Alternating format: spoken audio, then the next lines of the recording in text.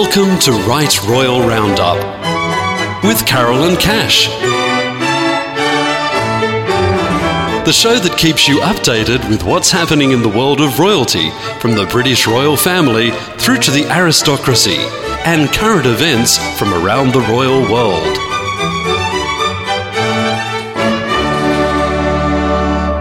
Hello, and welcome to Right Royal Roundup. I'm Carolyn Cash, and coming up later on today's show, Prince Edward has arrived in Australia for a low-key visit, the Empress Emerita has been discharged from hospital, Meghan returns from maternity leave, Prince Andrew in Belgium, and William the Conqueror's rather undignified funeral, so stay tuned.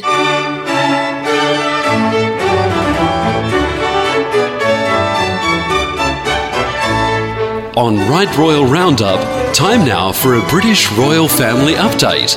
News and views from Buckingham Palace. Prince Edward, the Earl of Wessex, has arrived in Australia for a low-key visit as Chairman of the Board of Trustees for the 60th anniversary of the Duke of Edinburgh Awards. The official secretary to the Governor of New South Wales, Colonel Michael Miller, met the Earl of Wessex upon arrival at Sydney Kingsford Smith Airport on Thursday, the 12th of September 2019. Prince Edward attended a National Award conference that afternoon, followed by a reception at the Mitchell Library in Sydney. The Earl of Wessex attended a Duke for Sport reception at the Sydney Cricket Ground that evening. The following day, Prince Edward attended the biggest Duke of Edinburgh Awards ceremony at Sydney's Town Hall. Prince Edward and a host of Australian celebrities, including Dawn Fraser, Lane Beachley, Kirk Pengilly, and Jack Thompson, presented gold awards to nearly 400 recipients. New South Wales Premier Gladys Berejiklian and Sydney Lord Mayor Clover Moore congratulated the awardees and thanked them for their contribution to the country. For any royal information heard on today's show, check us out at rightroyalroundup.com.au.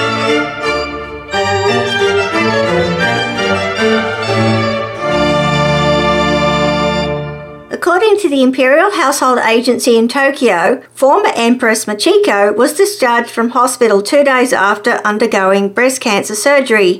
She thanked the head of the hospital and doctors who carried out the operation before returning to the Imperial Palace. The operation was said to be successful. The former Empress was admitted to the University of Tokyo Hospital on Saturday the 7th of September to have a partial mastectomy to remove cancerous cells. Doctors from the Shizuoka Cancer Centre carried out the operation.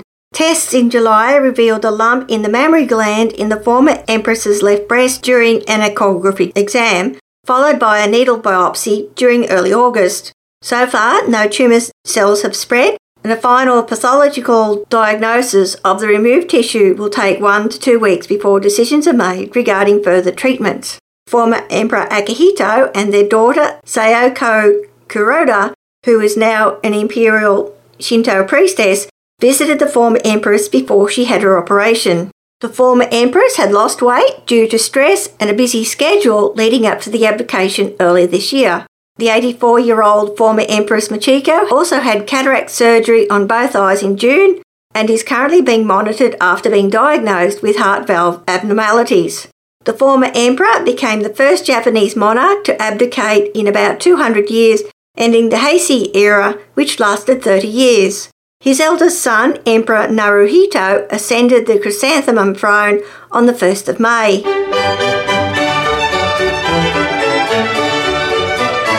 Visit Right Royal Roundup on Facebook or follow us on Twitter at Right Royal Roundup.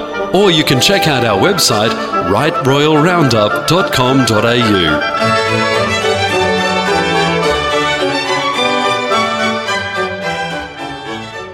Meghan has returned to work after some time off on maternity leave to launch a new clothing range to help unemployed women to find jobs.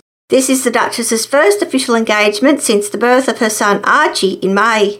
Meghan wore a blouse from the collection as well as pants by Jigsaw when she arrived at the launch in John Lewis's Oxford Street store. The Duchess teamed up with the charity SmartWorks to provide training for unemployed women as well as clothes for job interviews.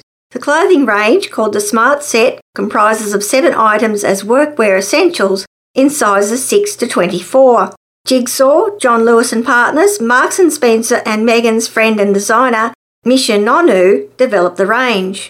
It includes a white shirt from Misha Nonu, costing £125, a fully lined elegant blazer, costing £199, slim fit black tapered pants, costing £120, both from Jigsaw. The handbags from John Lewis in black and tan, which sold for £109, had already sold out by the time Meghan had arrived at the store. 2 crepe shift dresses in a vibrant blue and classic black sell for £19.50 at Marks & Spencer. For every item bought in several high street stores or online, another will be donated to the charity.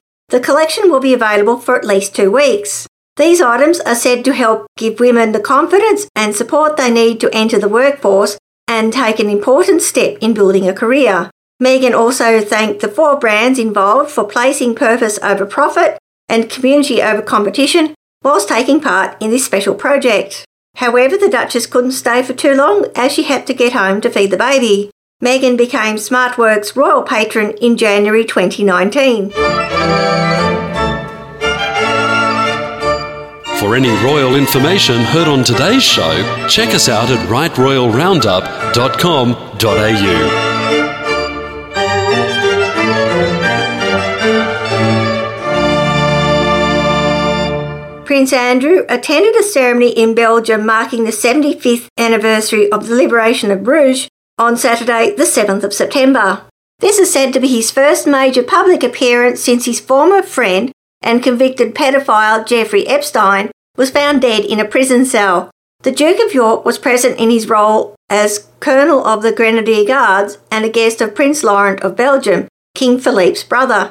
Prince Andrew laid a wreath at the Charles II Memorial before he and Prince Laurent inspected a guard of honour in the market square. Afterwards, Prince Andrew attended a lunch at the Guild of San Sebastian. The Grenadiers have been associated with the Belgian city since King Charles II formed a royal regiment in 1656 whilst he was in exile before the restoration of the British monarchy.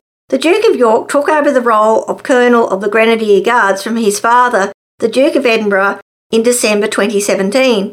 Some of Prince Andrew's official engagements were cancelled following the controversy regarding Epstein's death, including a ceremony at the newly upgraded Portrush railway station.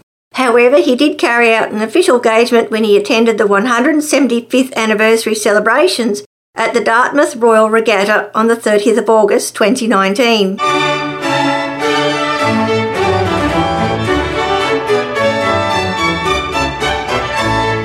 On Right Royal Roundup, we now go back in time for some Right Royal regal history. William the Conqueror died on the 9th of September 1087 following an injury which occurred during a battle in France. He was in his 50s, which was considered old by contemporary standards of the time, and was said to be extremely fat as, according to historian Mark Morris, the exercise of hunting failed to counteract the quantities of venison consumed. So William left England to lead an expedition against the French in the Vexin in July 1087.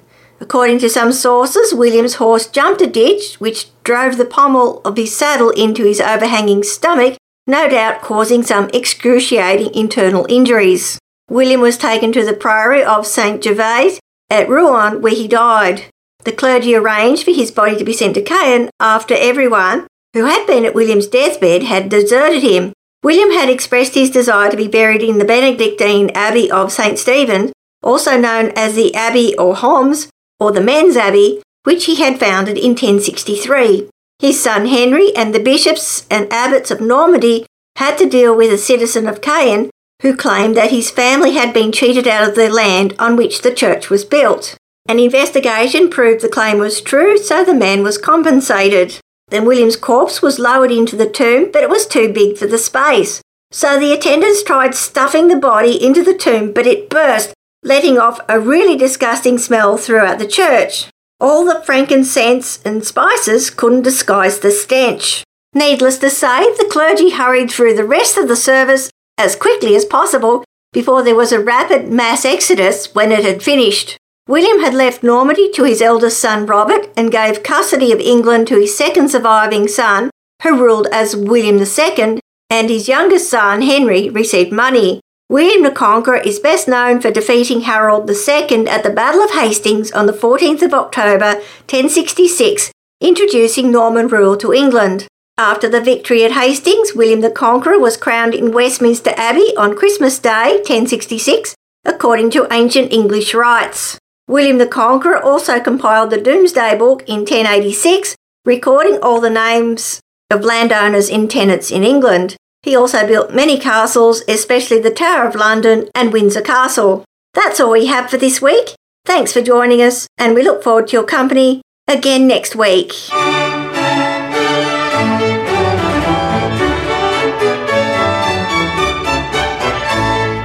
You've been listening to Right Royal Roundup with Carol and Cash. Tune in next week for more of the latest royal news from around the world. And don't forget to like us on Facebook or follow us on Twitter at Right Royal Roundup, or visit our website rightroyalroundup.com.au.